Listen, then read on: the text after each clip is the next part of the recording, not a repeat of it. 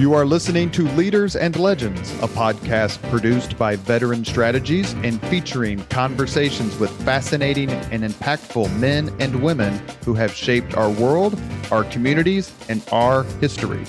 My name is Robert Vane, Principal of Veteran Strategies, and your host for our discussion.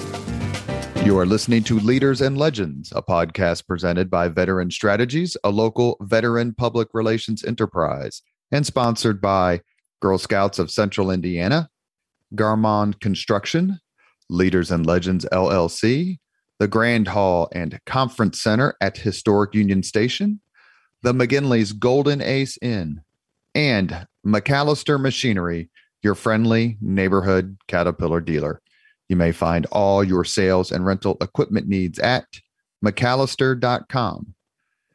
We are pleased to announce our podcast is now a member of the All Indiana Podcast Network in partnership with Wish TV. You may find Leaders and Legends at allindianapodcastnetwork.com.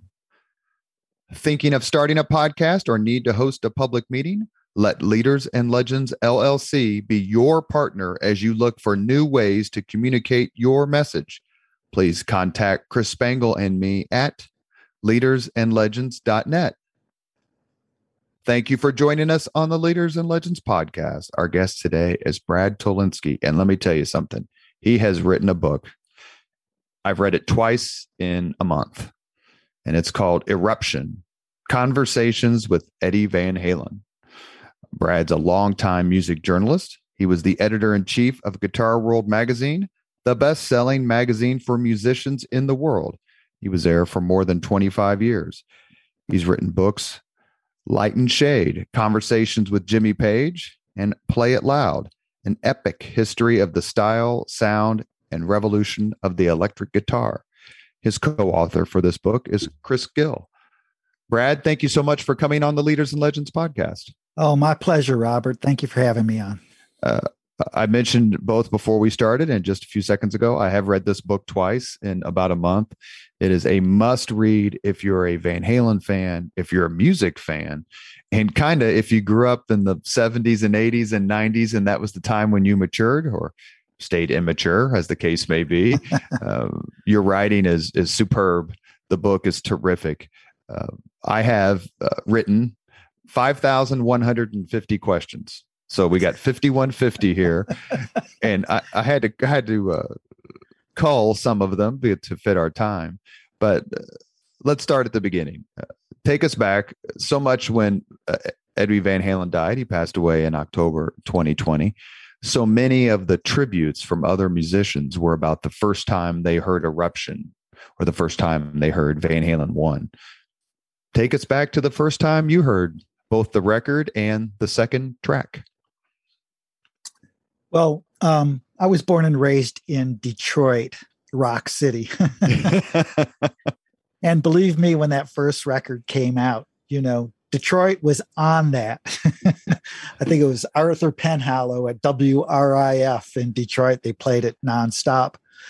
And what I really loved about it, beyond the sound of Eddie Van Halen's guitar, is what attracted me to Van Halen was just how loose and funky they were at that time. Like you had bands like, Boston and Journey and the Eagles, and rock music was getting tighter and tighter and more perfect. And Van Halen 1 comes out, and it's like, it's like this incredible, of course, the guys are playing great, but it just had a looseness and a freshness and an energy about it that I found incredibly exciting. I still listen to Running with the Devil, that first track. It makes me laugh almost every time because it's almost on the border of chaos, just David Lee Roth is screaming and Eddie's playing all these great sounds. It was impossible to sort of resist that.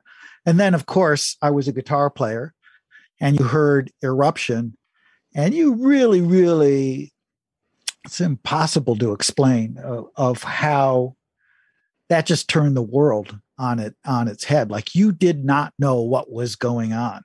Like, you were literally taking that record around to all your guitar playing buddies and saying, how is this? How is he doing this? It took us all a while to figure that one out. Neil Schon said that in multiple interviews. He said he went up to Eddie Van Halen, and said, "Okay, you got me." And Neil Schon at the time was a brilliant guitarist. I think he played for Santana, was in Journey, and so was certainly a very famous and very skilled musician. But he just said, "I'm stumped." Yeah, I mean, I think a lot of guys responded that way, especially maybe Neil Schon, who maybe made the mistake of taking Van Halen on tour as Journey's warm-up band. I thought it was the initial tour was, I think Van Halen, did they tour with Sabbath first or Journey first on their big tour? They toured with Sabbath first, and then they went on tour with Journey. But they were basically playing warm-up for everybody that they could back then. They were a triple bill in their first American tour, I believe, and it was Van Halen, followed by Ronnie Montrose, followed by Journey, who I think had just released the Infinity album. And I remember reading in an interview where Neil says to Ronnie Montrose, who's a pretty darn good guitarist himself, where Neil says, "I'm glad you have to follow him and I don't." Yeah. Where were you? Fast forward to 2020. Take us back to where you were when you learned of Eddie's passing. And did you know that it was imminent? Yeah, I knew Ed quite well. And, for, 25 years, 30 years, I would usually speak to him at least a couple of times every year. And even when I would go out to California and I would visit 5150. So, I won't portray myself as being his best friend by any stretch of the imagination, but I did know him well, and I knew of his struggles, his health issues. And I did know that in that last year, he was having difficulties. Everybody was preparing for that, including Ed himself. He realized how bad it was. He finally realized how bad it is. Like, I'm not going to beat it this time. Yeah. I mean, but what's extraordinary, I mean, hopefully you got this out of the book, is there's such an incredible arc to his story. And, he went through really dark times during the early 2000s when he was initially coping with, with all sorts of problems, all sorts of issues, whether it was his sobriety and health issues and so on and so forth. And he was in a super dark place. But I don't know if this is exactly good news, but I think for fans, they should understand that his last 4 or 5 years, Ed had come to terms with a lot of those things. And he was in such a great place before he died. And it came through when he was on stage. I mean, I saw his last concert. I saw all the concerts with David Lee Roth after they got back together. But when we saw him here in Indianapolis, I took my son. I said, who knows? I don't know how much longer Van Halen's going to be around. I think he was a sophomore in high school. I'm like, we're going. Mm-hmm. And it was a cheerful show. It was a lot of fun. David Lee Roth was born here in Indiana, in Bloomington. So, it makes one Hoosier to another and the crowd goes crazy. It was a wonderful show. And Van Halen, and if you look on these YouTube clips of that last tour, he's the Van Halen of 1984 and 5150, happy, smiling, playing off, just insane. Yeah. And so your point's well taken. He was thrilled to be playing with his son. And I think dealing with his mortality really made him reflect on his life and all the people that had contributed to it. And, whatever beefs he had with people in the past, I think he sort of had reconciled that in his mind. And he was talking very, very seriously in that last year of doing a huge Van Halen reunion that would include, Mike Anthony and Sammy and Dave and even Gary Cherone, which would have been incredible. But his health wouldn't let him go there. Yeah, they were interviewing Roth, I think, at the time, and didn't David Lee Roth say something to the effect of, "I don't think Eddie's going to answer the bell this time." Like, he didn't go into specifics, but he kind of made it clear that it's not everything that everybody was hoping for isn't going to happen. Do you really think that David Lee Roth and Sammy Hagar could have existed on the same tour? That would have been something. Well, I think under those conditions, they probably would have. I mean, they knew that Ed was struggling and, that their baby wasn't a lot of time left. And I think under those conditions that those guys could have somehow their egos would have fit into the Volkswagen of rock and roll. Yeah, the bus. Have to be a bus. Going back to your book, we're talking with Brad Tolinski, who wrote the book Eruption: Conversations with Eddie Van Halen. And then I have several other books by, Zoslauer and others who have written that Eddie Van Halen book where the foreword's written by Slash, and, on and on, some photographic history books. But is it possible, and these books all mostly consist of quotes from Van Halen's contemporaries or admirers, but is it possible to overstate Van Halen's contribution to music and the guitar? And at a certain point, do you just run out of superlatives? I hear you. I mean, rock criticism probably couldn't survive without a pocket full of superlatives. So you can get like a little burnt out on that. But as you noted earlier, I wrote a book on the history from the very beginning of the electric guitar. So I have a really strong understanding of Edward Van Halen's contribution to the instrument. And if anything, I think it has been a little bit underplayed because it's a little complicated. It's a little difficult for somebody that doesn't play guitar to understand, what he brought and how he reinvented the instrument.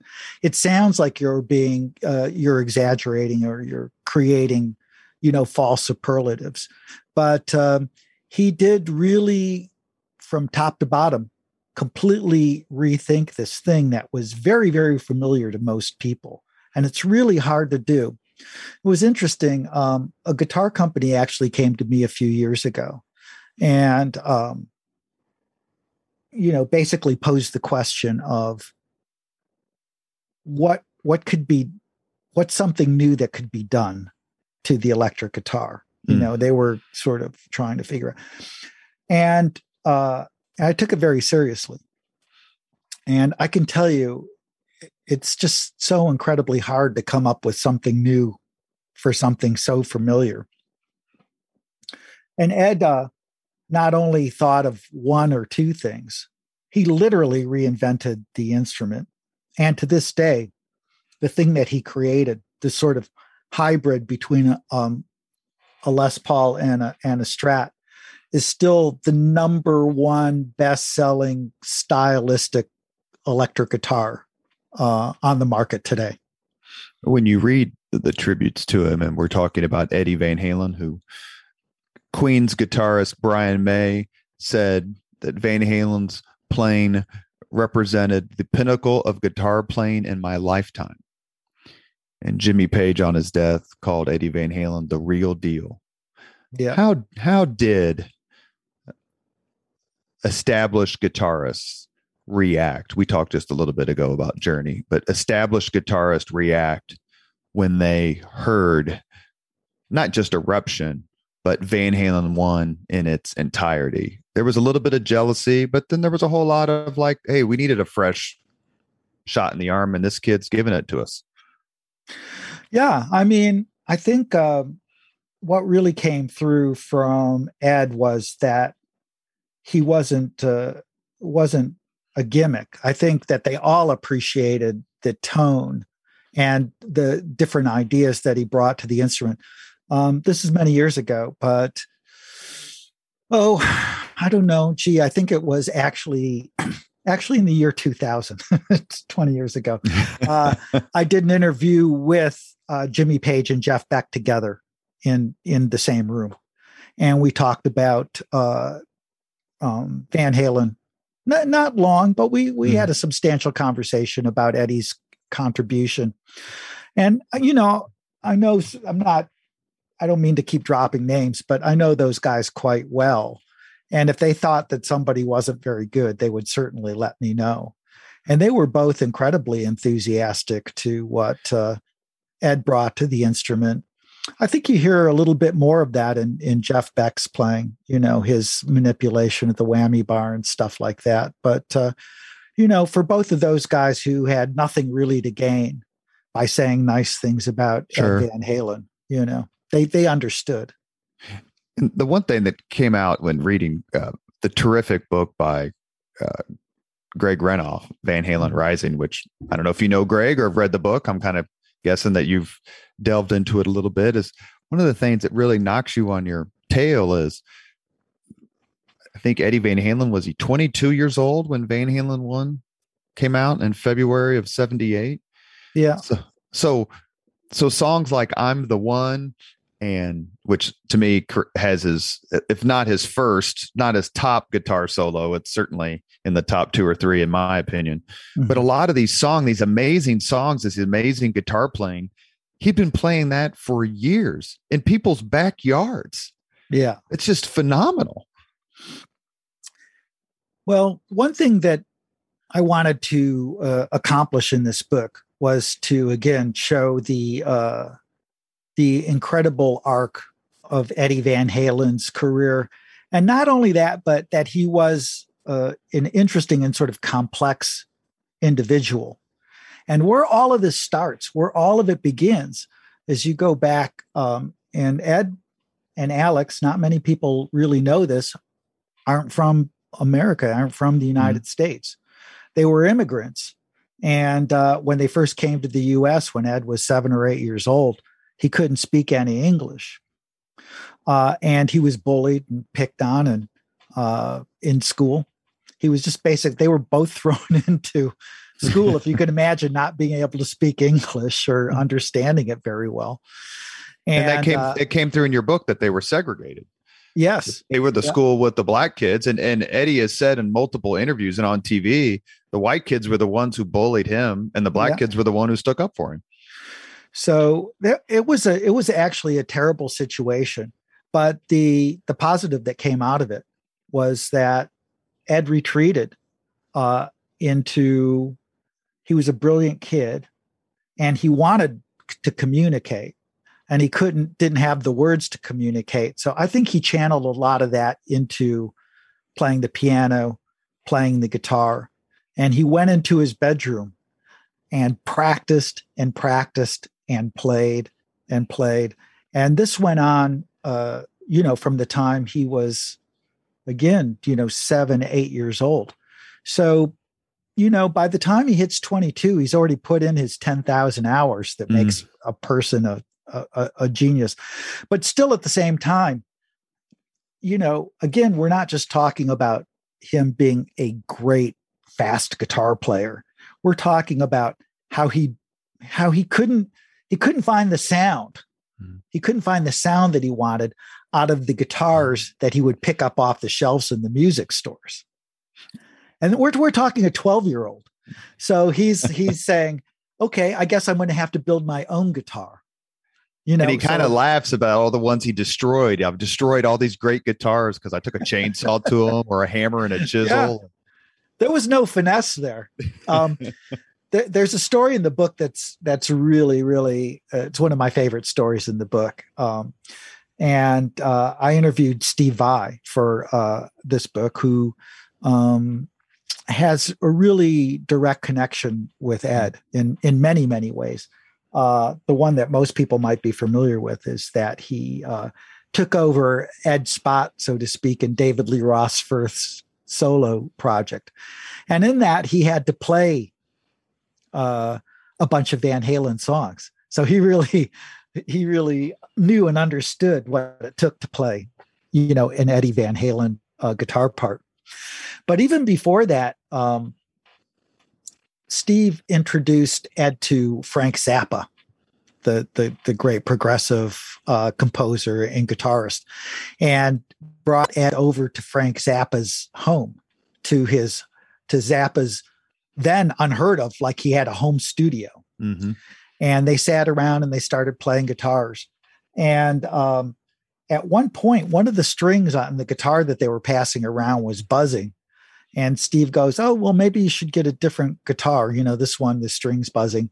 And Ed was like, looked around the room and grabbed a screwdriver off of Frank's desk, shoves it under the nut of the guitar, and the string stops buzzing. He does this thing where he just takes basically a screwdriver, just jams it into the guitar to stop the string from buzzing, and says, "Oh, we don't have to get a new guitar. We'll just use this one." And so now they're passing around a guitar with the screwdriver sticking out of it, and Steve goes, "That was Ed. Like, not only will he find the solution, but he isn't going to wait for it. He's going to do it then, there, now. If that means taking a chisel to something or a screwdriver, he's just going to do it, Let's on that same theme, let's jump to something that I thought was actually, to use a word, I thought was maybe the sweetest part of your book. And that's the discussion about Eddie Van Halen and his friendship with Les Paul. Oh, yeah. Clearly they loved each other and admired each other. And I think there's the quote in your book where Les Paul says to Eddie Van Halen, "There's only been 3 game changers or 3 innovators. It's you, me, and Leo Fender." Very much it seemed like a father figure, a musical father figure to him in a way that maybe his own father wasn't. Go ahead, please. Well, they were, Ed and Les, I mean, I knew Les pretty well too. They were cut from the same cloth. It was this sort of, they both had sort of this earthy sense of humor and sort of a working class approach to getting things done, but Les and Ed also had this thing in common. They were, 2 of the few guitar players in the history that were not only incredible players. I mean, people, I don't think, are quite as aware of Les Paul's playing these days as, he was a superstar. He was the Eddie Van Halen of the 50s, so to speak. And an inventor and innovator. So they got along on so many different levels. And Ed told me, like, this wasn't a rare occurrence. It was a pretty regular occurrence where Les would just get some idea in his head. And of course, Les lived on the East Coast, and he would just call Ed, who lived on the West Coast. And Ed said he'd wake up at 3:00 in the morning and it would be Les on the other end of the phone saying, "Ed, I have this idea, Well, that tribute, I think maybe it was on Cinemax. Yeah. I was in the Army when it came out. So it was probably 30, 32, 33 years ago. I was talking about the amazing lineup of guitarists, but the guest who starts the show, the first guest, as I recall, that comes on is Eddie Van Halen. He plays Hot for Teacher with Tony Levin and Jan Hammer. But the affection between the two of them. And for those of you who either haven't made it to this point in the book or are looking to read something completely and totally fresh, a different side of Edward Van Halen, wait till you get to the end where this interaction, Brad does a terrific job of bringing out the mutual love and caring and admiration. Because as Les Paul told Eddie Van Halen on that broadcast, "You've changed things." And I can only imagine what it would be like for a guitarist to be standing there in front of hundreds, if not thousands of people and have Les Paul tell you, "You changed things." Yeah. I mean, I don't think this gives away anything either, but it's funny, for as much as it's been written about Ed, and I haven't seen anybody else make this point. I found it fascinating when I thought about it. I didn't even think about it until I started writing the book, that the great innovators of the electric guitar, which is George Beecham, who invented the first electric guitar called the frying pan, Leo Fender, Les Paul, Bigsby, and Ed Van Halen all created their instruments within sort of a 30-mile radius of each other in Southern California. There's this geographical and spiritual connection between all these great electric guitar innovators. And I think that they saw Ed as part of that very, very special elite circle. Was your book, Eruption, was it in the works before Eddie's death in October of 2020, or is it a subsequent project? It's a little bit of a fuzzy question because Chris and I had been talking about it, maybe a year and a half, if not a little bit longer, before Ed passed away. And I'd actually pitched a couple of different book companies on it, and they weren't particularly interested at that point. And then when he passed, as is the case in most media, then everybody became interested. So both my very, very accomplished co-author, Chris Gill, and I pooled together all of our resources and, felt this obligation. People might see it as opportunistic, but we felt that the first book out on Ed, the first substantial book on Ed, had to get it right. There's certainly a lot of gossip out there. Anybody who's read Valerie Bertinelli or Sammy Hagar's book know sort of the dark side, that Ed had a bit of a dark side, or the endless stories about the arguments with David Lee Roth or Sammy Hagar. And Chris and I knew Ed so well that we just did not want a book of,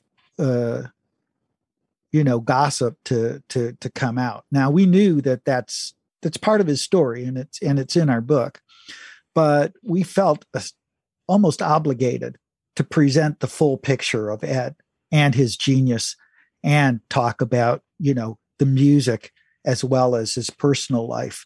And so, we were just determined to get that out and done quickly, and there was interest in it. So, we worked really quick, but in many ways, the book had been 30 years in the making. You've read the articles and the social media reactions to Edward's passing. Yeah. How did the praise heaped on him affect you and Chris and your approach to the book? How did it influence it? Because the quotes from these monster guitarists and musicians, some of them are so beautifully written and heartfelt. You could tell that Van Halen's passing at age 65 was a real gut punch to them. Yeah. Well, they didn't really, I can't say that they affected me. I thought that you're right. A lot of them were lovely and insightful, but I felt, and I don't want to, I don't want to be feel pretentious about this, but I felt that a lot of them were also cliched, like they went for the easy, sort of benchmark cliches about, Eddie and his playing and the tapping and this and that. And maybe it affected me because I did want this book to go a step deeper. And, I wanted people to see sort of the bigger emotional picture and the more complex picture of Ed than just this sort of smiling guy who could play the guitar like no other. One of the fun, which I think maybe, like you mentioned, men and their man crush on Eddie Van Halen. I probably like you, I unashamedly shed some tears when I both heard he passed and read some of the tributes. One of my favorites is when Pete Townsend from The Who said, "I want him to be president of the United States." Like, you got to read the Constitution there, Pete. But I get it. He probably would have been okay. There's a terrific interview. There would have been a lot of more guitar playing in the United States if that was the president. Oh, too funny. You would have probably had a gigantic Marshall amp built in the middle of the of DC, I think. There's a terrific interview with conducted by Howard Stern of Billy Corgan. I don't know if you've seen it. It's on YouTube. It's really, really good. And Corgan talks about when he interviewed, I think it was for Guitar World, I think. Yeah. Corgan interviewed Van Halen in the mid 90s. And it's a terrific interview if anyone wants to look it up. It's really good. But one of the things that Corgan said in the interview with Howard Stern that I want to ask you about is that Corgan said, and he was an unabashed Van Halen fan, said that when Van Halen realized that Corgan could actually play and play well, that Eddie's attitude towards him changed. He said, basically, I was welcomed into this other club, the guitar club, I could actually play. Yeah. You're a guitarist. Yeah. How did your knowledge of the instrument, being able to play the instrument, enhance your relationship and maybe the openness of Eddie Van Halen when you talked with him? I think it was essential. I was there by the way for that interview with Corgan. Oh, you were? And he sort of sniped at us a little bit in the interview by saying, like, oh no, they thought that I needed a babysitter or something. He says that have you seen the Howard Stern interview? Yeah. They were scared I was going to ruin the relationship or whatever. Yeah, that's just I will say I actually like Billy, but that's a bunch of horse. But anyways, we weren't worried about anything, but he wasn't a professional journalist and we knew certain things that we would need to get. And I was there. And I will say one thing about that encounter was that at that time, Ed was allowed us to play the Frankenstein through his Marshall. And that was terrific. That was a lot of fun. Anyways, getting back to your question. May I ask another quick question real quick because you're so up on these things? Mm-hmm. A guess, if Wolfgang was to sell the original Frankenstein, how much could it get? Just as a guess. Well, what did Gilmore got? Like, what was it? Like 5 million or something for the white Strat that he used on all the like Dark Side of the Moon stuff.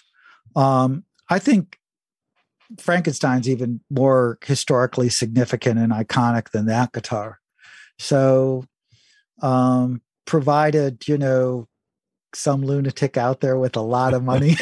So if Brad Tolinski's you could probably get a good 7 mil for that, I would think. If you were a billionaire and instead of going to space, you decided to buy the Frankenstein, what would you pay for it? At what point would you drop out of the bidding? Well, if I had unlimited of money and it didn't, I would hang in there until I could hang in there, Probably the second most famous instrument. But then behind the Hofner bass. But then I would put it.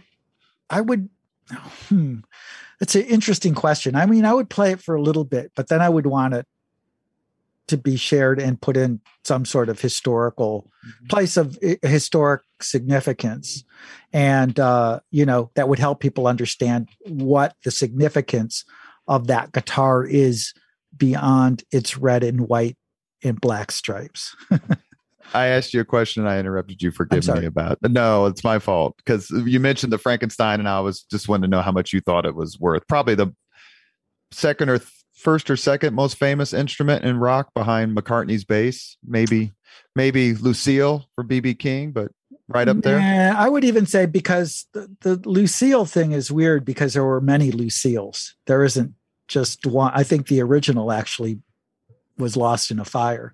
It would compete definitely with, say, Jimmy Page's double neck or the acoustic guitar that he played on Stairway to Heaven, which I've also played. And you've lived a life. That was Brad. One of the that's it. Listen, one of the greatest things about being the editor-in-chief of Guitar World for so many years was to get my mitts on some of these guitars. But it was also the most terrifying thing too, because you have Jimmy Page standing there or Eddie Van Halen looking at you when you're playing their guitar. The question is, what do you play, Robert? What do you play? Yeah, what would you play? What did you play? I didn't play Stairway to Heaven or try to play Eruption on their guitar. That's for sure. They both love Jeff Beck. I guess you could have played something from Beck. That's true. It's true. I don't know. I did what probably 9/10 of guitar players do when they get a guitar in their hands, which is they just start noodling around. And I, played some, a little assortment of some of my better licks and, actually I test guitars by playing like, some good open G or A chords just to hear it ring out. And I did some of that too. You are listening to Leaders and Legends, a podcast presented by Veteran Strategies, a local veteran public relations enterprise, and sponsored by Girl Scouts of Central Indiana, Garmon Construction, Leaders and Legends LLC, the Grand Hall and Conference Center at Historic Union Station, the McGinley's Golden Ace Inn, and McAllister Machinery, your friendly neighborhood Caterpillar dealer. Our guest today is Brad Tolinski, author of the brilliant and necessary book, Eruption, Conversations with Eddie Van Halen. Brad, give me your David Lee Roth era Mount Rushmore of Van Halen songs. Just four. Yeah, I've been giving that a lot of thought lately. And I think my favorite ones are, you can't ignore Eruption. I mean, you have to. The book's named after it, for God's sake. I mean, that's sort of the Big Bang, right? Mm-hmm. It was the track that, basically kept guitarists busy for the next couple decades afterwards. So, and not only that, but it does have this one of a kind, beautiful sound to it, that is somewhere in between the greatest electric guitar you've ever heard in like a Stradivarius violin or something. It's a beautiful sound. But if you go online, if you go on YouTube or go in discussion groups, it's almost universal. Yeah. I mean, everybody can play it. Everybody that Spanish Fly is harder to play than Eruption. Did you think Spanish Fly is harder to play than Eruption? Spanish Fly is the acoustic guitar solo that's on Van Halen 2, which is, if you listen to Zakk Wylde talk about it from Ozzy Osbourne Band, he says, quote unquote, how can anyone get that effing good? Yeah. Well, it might be, but, Eruption has the edge for being, it may not be harder, but it's definitely more significant. Sure. When you ask, when I ask you about your favorite Eddie Van Halen sounds and tracks, you're not going to pick out the acoustic one, I don't think. No. But the other songs that I like, and I touch on it in the book a little bit, that doesn't get, I mean, people know it, but it doesn't get much attention in terms of the actual guitar playing on it, is Beautiful Girls. It unlocked Beautiful Girls. Thinking about it when I was writing this book unlocked something for me in this, while I was writing. I was trying to, I mean, I know my share of music theory and guitar techniques. And I actually even have a background in classical music. I play violin too.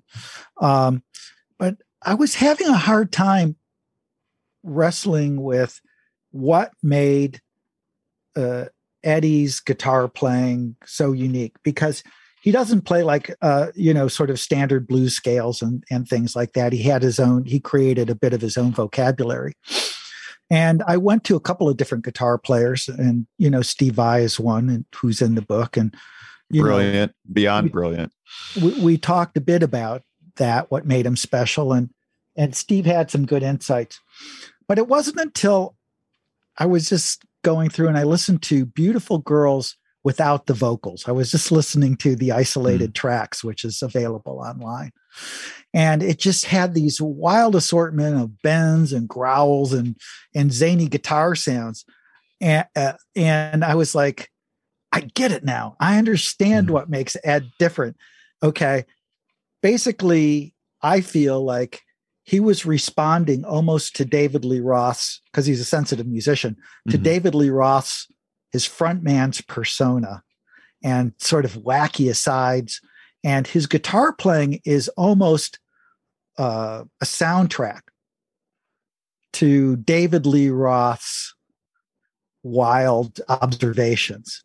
And if you're a great musician, a sensitive musician, and you were thinking about this from scratch, what would I put behind David Lee Roth? It's almost like scoring a Bugs Bunny cartoon, you know? And I thought, that's it. Like Eddie's playing, it's sort of like a Looney Tunes cartoon soundtrack to David Lee Roth's Bugs Bunny, you know, in a sort of way. And, you know, what happens when you have David Lee Roth in front of you? You can't play blues licks. You can't play anything standard. You have to come up with a new vocabulary. And I think I'm not attributing Ed's genius to David Lee Roth, but I'm saying it was his response to David that probably pushed him in a different direction. Because then when he, and you really hear that on Beautiful Girls. I mean, literally, if you listen to the isolated track, you will laugh. You know, the sounds are so fun and outrageous.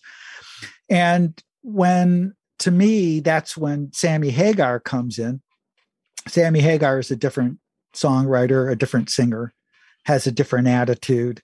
And you feel Ed's guitar playing change a bit to also suit and accommodate that new musical vocabulary. So Beautiful Girls to me was a significant track. And I would also say when people are talking about the greatest Eddie Van Halen tracks, they take the solo for Beat It for granted. But it is a weird solo. It's like a combination of the avant-garde jazz of John Coltrane meshed with Chuck Berry somehow. Do you think they take it for granted? Because in every interview, Edward Van Halen just downplays it. Like, well, whatever. It's like he was going to the grocery store. Yeah, I decided to just pick up some eggs. We're like, no, look what you did. And it's hard today in 2021 when there's so much crossover in music. I was a freshman or sophomore in high school when that came out. That pairing of the guitar and then the actual song itself is unheard of. Now it's constant, but then it was like, as Eddie Van Halen said himself, who knew I was going to play on this Black Kids record? Yeah. But it wasn't just the mashup of Ed Van Halen playing on an R&B record. The solo itself is wild. It's very strange. It's perhaps, I dare anybody to find me a stranger solo on a pop record, let alone one of the biggest pop records of all time. And that's what really makes that track super daring and intriguing and makes Ed such a genius, is that he could put something so wild on a standard pop song and still have everybody love it. And he loved music so much, he did it for free. Yes, and he did it for free. So just very quickly, I won't go into as much detail, but my other tracks is, of course, Mean Street, Fair Warning, great record. And just a song that I love. And Ed's playing on it is great. It's not groundbreaking, but it's great. Is Somebody Get Me a Doctor. I just love that song. Oh, yeah, absolutely. You could play that for me anytime and I'll totally get revved up, you know. Sammy Hagar, Mount Rushmore?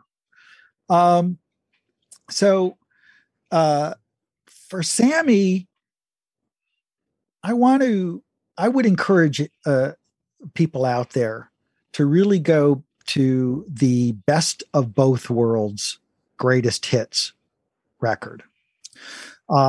Because down that record, Eddie recorded 3 new tracks with Sammy Hagar.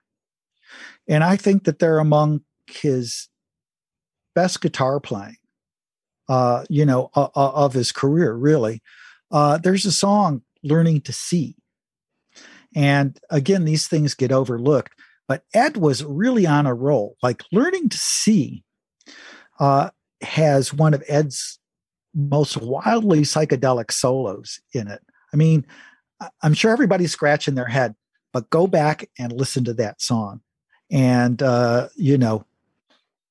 you'll be blown away by it. I don't know. Somehow it got lost in I guess in the fact that it was just a greatest hits record. Mm-hmm. But the 3 songs that Ed put on there were not tossaways. They were really great.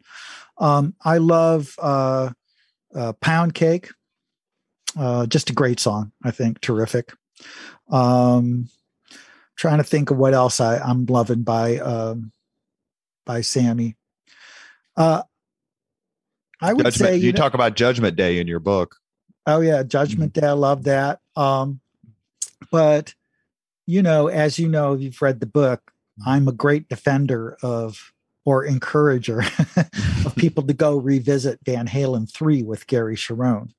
There are some magical tracks on that record that got lost, and everybody wants to dismiss that record as somehow a lesser work, but there's some great guitar work on there. There's a song called Ballot or the Bullet, which comes towards the end of the record. And Ed is playing some of my favorite slide guitar I've ever heard. Like, you don't really think of Ed Van Halen as playing slide guitar. He didn't do it very often. And you go back and you listen to that track and you're like, my God, he could play that on half of the songs and I would be happy if he played slide guitar. Could it be Magic? Is that the other one he plays slide on, and Women and Children First? Yeah. One thing that I want to make sure, and I put a big giant pink star by it, this question, because it really, to me, is an understated yet constant theme in your book. And that is the relationship between Eddie and his brother Alex.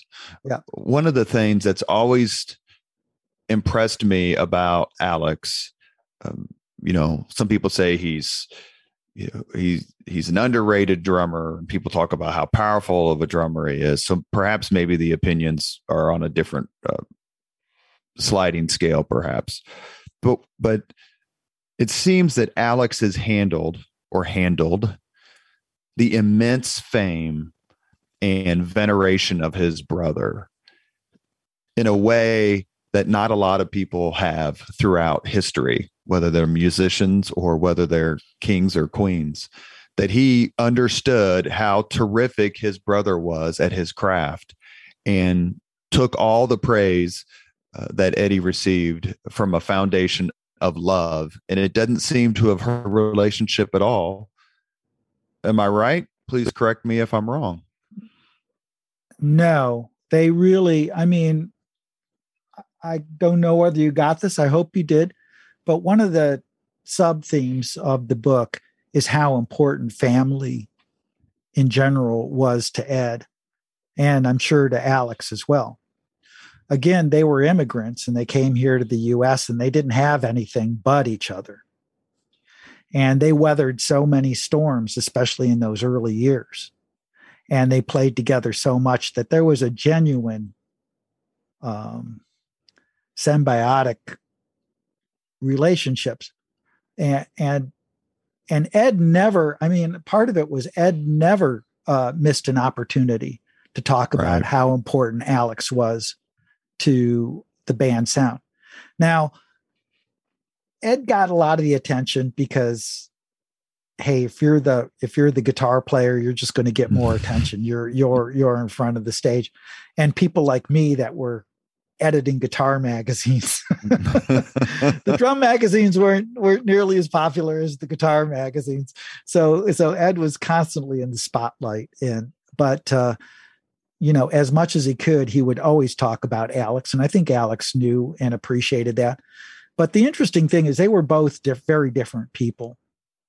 And Alex was very impressive because of, I'd call him sort of stoic, I mean, Ed was a very emotional person. On more than a few occasions when I would talk to him and we would be talking about music or things, he would actually burst into tears, like when he was getting upset or emotional about certain circumstances in his life. Ed felt things very deeply. And I'm sure Alex felt things deeply too, but he processed them different. And he was much more active on the business side of things. And he was always the guy trying to sort of level out Ed's emotional response. And so I think that that's just sort of the way Alex was built. I mean, he understood his brother, and he understood the nature of fame, and he took it for what it was and felt like he had gotten enough recognition in return. But I do have to say this, and this was one of the, like such a great, profoundly cool musical experience on my part, was when the band, reunited with Sammy Hagar and were getting ready to go out on that tour. I was actually invited to one of their rehearsals at, it wasn't a small place, but it was essentially the band and me. And initially I was totally blown away by how great Sammy Hagar was as a singer. I mean, you really, when you're up there, you're that close. You hear how great his pitch is and how strong he is. But, Alex was playing drums and I was in that room with him. And I don't know why. I mean, this sounds so stupid because I had seen them live, but something about being in that room, I was like, whoa, that's the sound. That's the Alex Van Halen sound. That sounds just like Alex Van Halen. Well, of course, you freaking idiot. I mean, it is Alex Van Halen, but he has such a brilliantly distinctive drum sound and a different feel and such a distinct feel to it. That's such a big part of the Van Halen sound. But being in that room somehow made me appreciate it or see it or feel it that much more. And that's the Brown sound. In interviews that you did or your magazine did, Van Halen referred that the Brown sound wasn't his sound. It was Alex's snare. That's the Brown sound. It's like hitting a log. That's what I would say. Let's talk about, we have a few minutes left. Let's talk about the other member of the original Van Halen. It seems that Michael Anthony has ascended to almost martyrdom status. Yeah. Do you agree with this characterization? And if so, how did it happen? Well, I've given a lot of thought to this too. And, in the book, we have 2 interviews with Mike, and I conducted both of those. And they're brilliant and they're real. And his comments about Ray Daniels took me, their former manager. That was the hardest punch I think he threw. But you did a terrific job, and there's only so far he would go, clearly. Yeah. But when I'm reading that, I just got a sense of some hurt. Yeah, for sure. He was hurt. He was genuinely confused. But the way I see it is this, to be fair to Ed, to be fair to the Van Halens for some of their comments about Mike, some of them are completely unjustified. Like when Ed would somehow besmirch Mike's playing, that's just wrong. I mean, Mike is a monster. I mean, and if you listen to his bass playing, which you hear a lot better on the reissued, the remastered early records, I mean, he's awesome on the first few Van Halen records and the rest of them. He's a great, great player. But the way the band was set up was that if you had an argument, say you had a disagreement, the brothers were always going to side with each other. And then you have David Lee Roth, who is no shrinking violet. So I think it was just sort of human nature that the weak guy gets hurt, I think you make the allusion to John Paul Jones and Led Zeppelin, who's just like, look, when Plant and Page aren't getting along, I'm Switzerland. Let's just play. Yeah, let's just play. And I think it was just easy for them to sort of take out their frustrations on Mike. But at the same time, you'll see in the book, like there's an evolution of Ed throughout as Van Halen evolves and grows. And Ed is responsible for the lion's share of the music in the band. And by the third or fourth record, he starts getting a little resentful about how much responsibility that he has. Like, everybody's looking at him and saying, where's the riff said, come up with this, come up with that.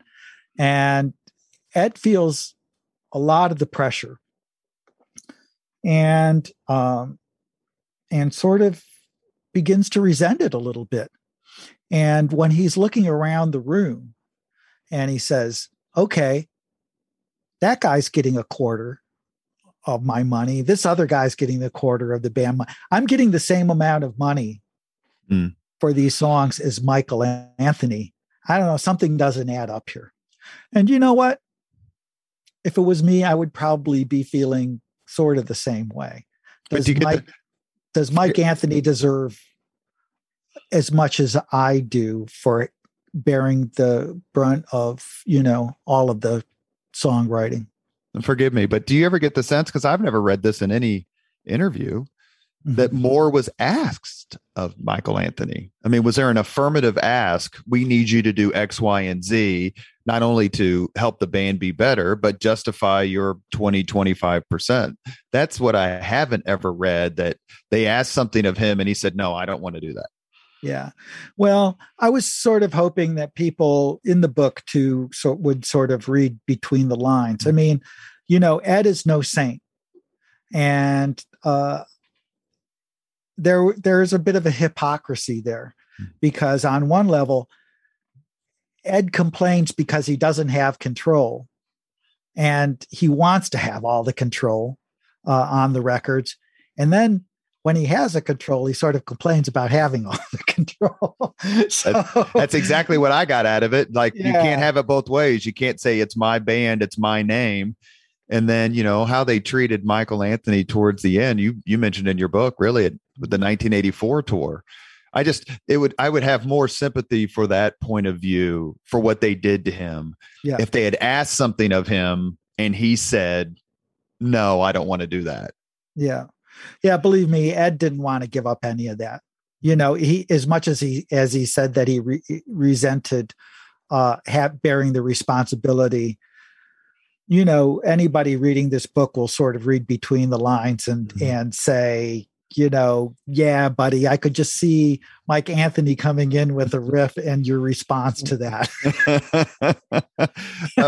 So Mike was is in a bit of a no-win situation, but I think anybody that's been in a workplace or in some sort of social group can probably relate that there's always, there's always somebody that maybe gets the short end of the stick.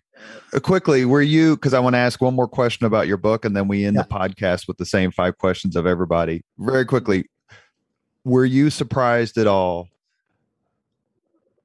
at Van Halen's continued success when Dave left and Sammy joined? Or did you think, oh my God, Roth is leaving Van Halen, this is the death knell? You were immersed in the band. I mean, you knew them all. You knew the music scene as well as better than anybody at the time. Did the continued success with 4 number 1 albums, did that surprise you? If I'm being totally honest, I will say it didn't surprise me, because Ray Daniels, I interviewed Ray Daniels in the book, who was Van Halen's 3rd manager. And he addresses this, and I thought he was pretty correct, which is, Ed was the star of the show. Like there was no way, especially after 1984, the success of that guitar players or rock fans were going to stay away from what whatever Eddie Van Halen was going to do next. And, basically all Ed had to do was make sure that his guitar was on there and the songs were decent and it would be a success. Well, you know what? They exceeded that. Mm-hmm. They wrote really good songs. They actually shifted the band a little bit to fit more in with the times. They did they made all of the right moves. But I think people would always tune in to see what Eddie Van Halen was going to do next. Was I surprised that it was, initially a bigger record than 1984? Yeah, that surprised me a little bit. Your book features interview interludes, which are some of the best parts of the book. And the interludes are with Michael Anthony, the guitarist for Black Sabbath, Tony Iommi, brilliant session guitarist, and obviously the front man or the lead guitarist for Toto, Steve Lukather. Brilliant Steve Vai. I think Vai and Satriani are kind of the best of the Van Halen, next generation, birthed by him. Nuno Bettencourt, of course, Paul Gilbert too. Manager Ray Daniels, and a really heartfelt interview with Gary Cherone, who, if you've never seen the live version of Mean Street from Gary Cherone from Australia, look that up on YouTube. It is the best live version of Mean Street that you will see. What made you include these interludes, and did anyone say no to your request? You know what? Not one person said no. I mean, we picked our quote unquote targets very carefully. I would have loved to have David Lee Roth talk, but I knew it wasn't going to happen. He's just incredibly, he'll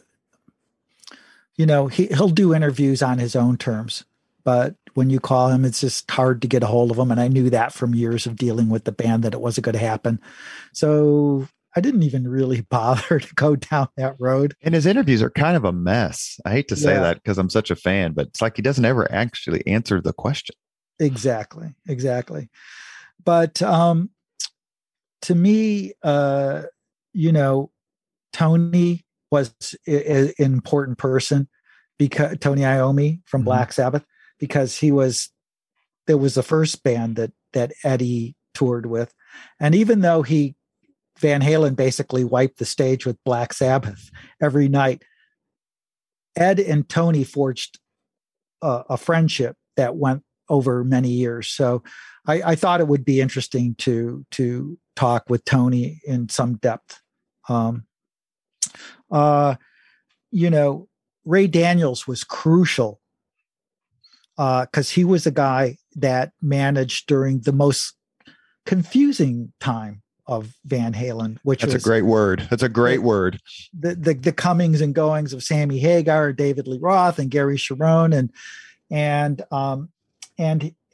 Ray had been portrayed as a sort of a villain, and I'd never heard his side of the story. Some people thought that he engineered getting Sammy out of the band. I don't believe that was true. And they think that he was the guy that engineered getting Gary Cherone in the band.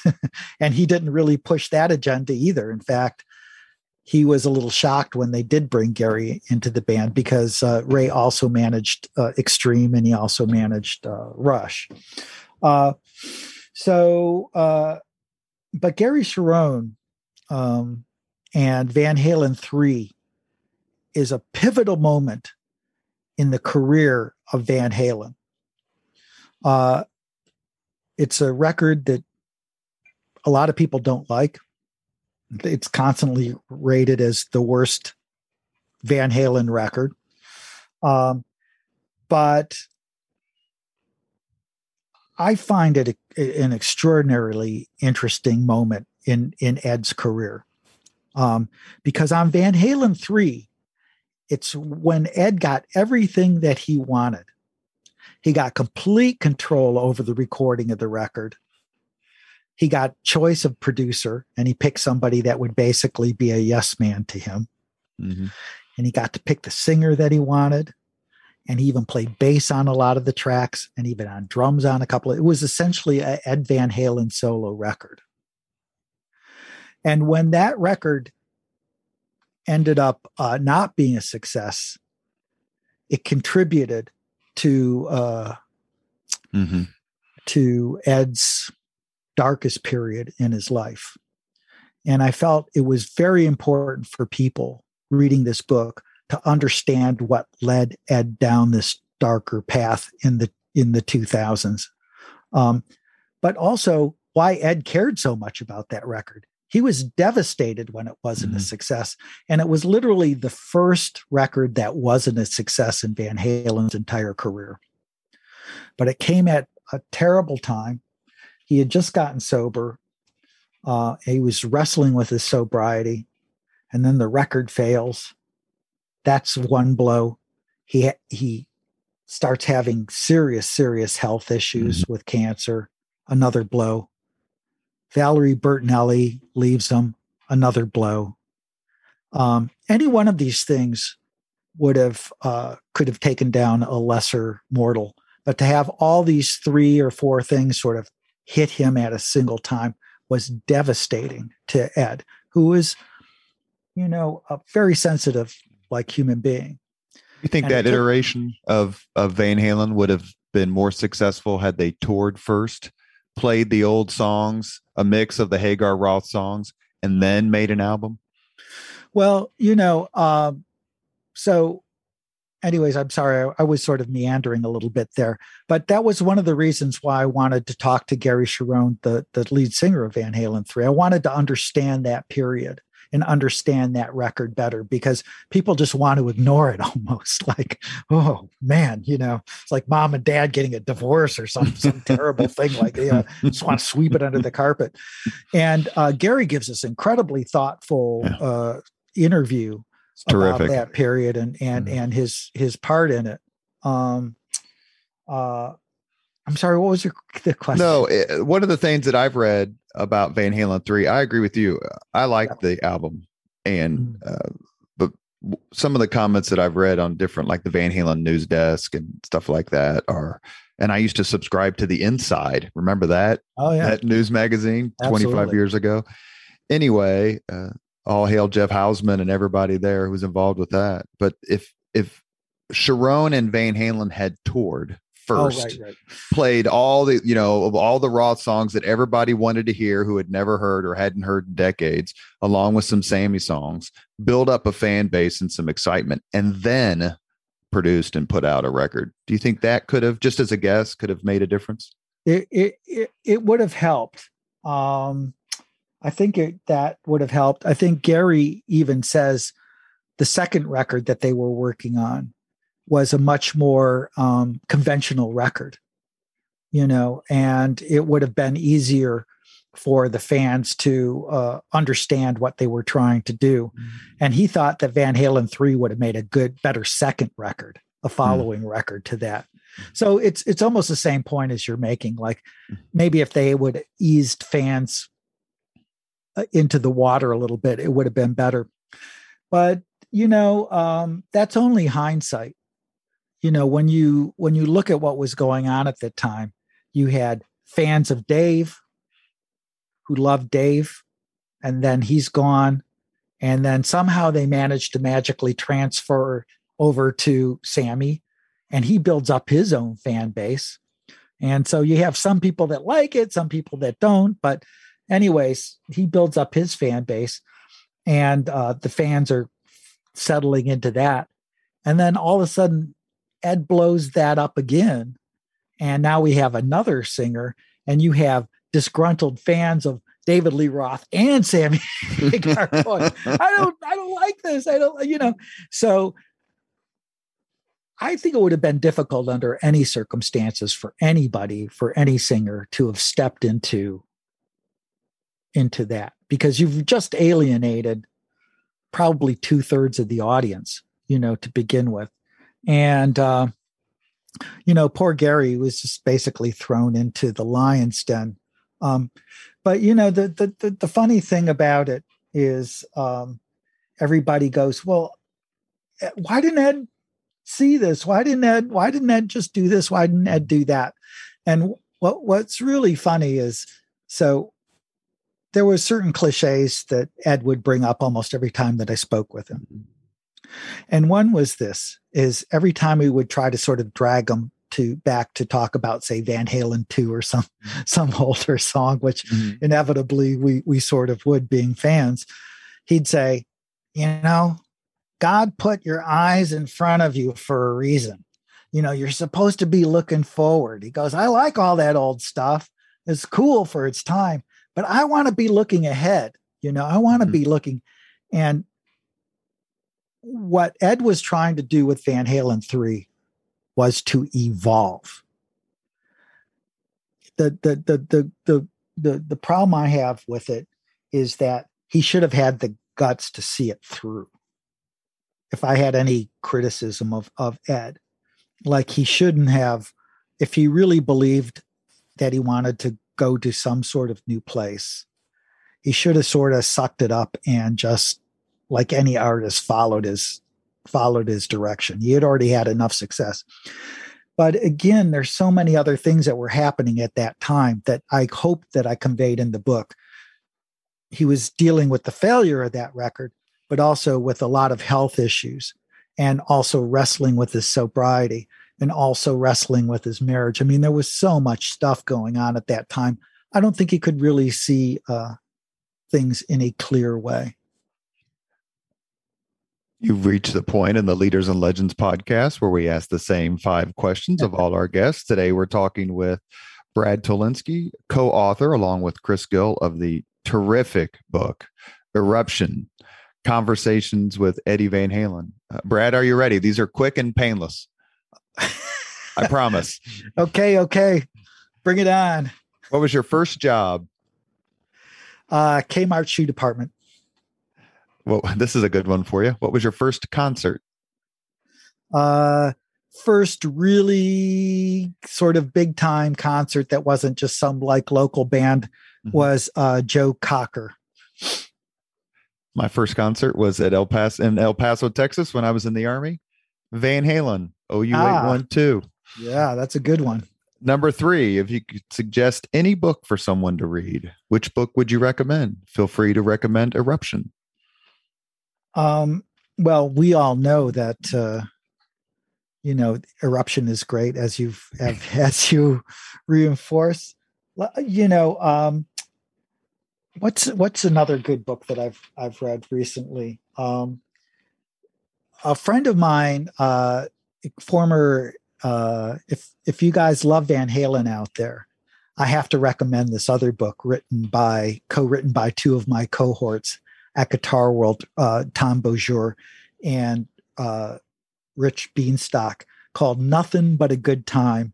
And it's an oral history of hair metal in the 80s. And it is hilarious. If you love Van Halen, and you love that era of music of Van Halen and Motley Crue and Poison and all of those kind of bands, you guys will love this book. Go out and get it.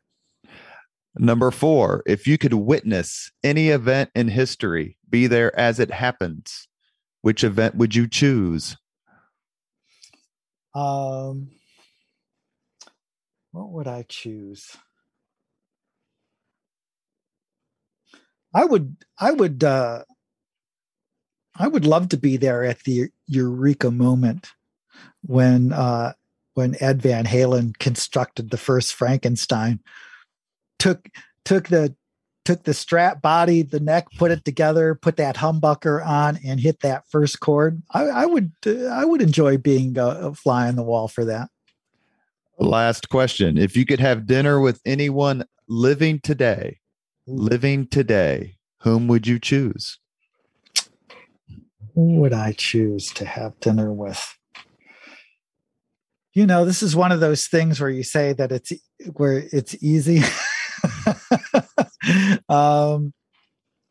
Living. I would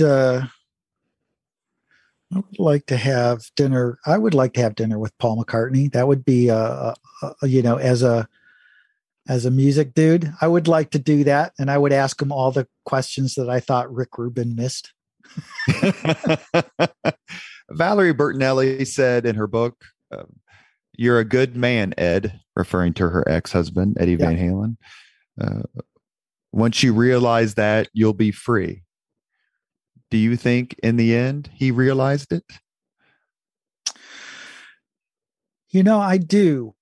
In some ways, that made me a lot less sad about Ed's passing, is because I spent several days with him when he was at the bottom in those troubling days in the 2000s. And I genuinely feared for his life. And I was trying to wonder why nobody was helping him more, why they weren't helping him more. But it's difficult, when you're somebody as strong-willed as Ed is, you have to want to be helped, so to speak. But then I hung out with him about a year before his death in New York. And he was in such a better place. He was in such a good place. And I think actually coming to grips with his mortality helped him review his life and appreciate everything and everybody that had helped him along his way. Sometimes facing your mortality, maybe it makes you bitter, but I think in Ed's case, he really loved his life. He loved playing with his son, Wolfgang, in his band. That was a huge, huge thing for him. In the book, we have this great back and forth with Wolfgang and Ed, and you can just see, such a great, hilarious, normal relationship that they had where his son Wolfgang is sort of dismissing him. Dad. Facebook is for old people. but Ed loved that. And I think, I'm sure his end, towards the end, it was painful. It was all of those things, but mentally and psychologically, he was in a much better place than he had been for years and years. And I think the fans could take some comfort in that. He's basking and certainly bolstered in the love of his son and Absolutely. The love of playing with his son. Yep. You have been listening to Leaders and Legends, a podcast presented by Veteran Strategies, a local veteran public relations enterprise, and sponsored by Girl Scouts of Central Indiana, Garmond Construction, Leaders and Legends, LLC, the Grand Hall and Conference Center at Historic Union Station, the McGinley's Golden Ace Inn, and McAllister Machinery, your friendly neighborhood Caterpillar dealer. Our guest today has been Brad Tolinski, author of the seminal and absolutely brilliant book, It'll Make You Smile, It'll Make You Laugh. And for me, at the end, when I knew that was coming, it made me tear up. And the book is called Eruption, Conversations with Eddie Van Halen. Brad, thank you so much for your time. It's been a real treat. It's an honor. Well, thank you for having me on your wonderful show, Robert. I really appreciate the thoughtful interview. Thank you very much for listening to Leaders and Legends, brought to you by Veteran Strategies Incorporated. If you want to contact us about this program or our menu of public relations services, please send us an email at robert@veteranstrategies.com. That's robert@veteranstrategies.com.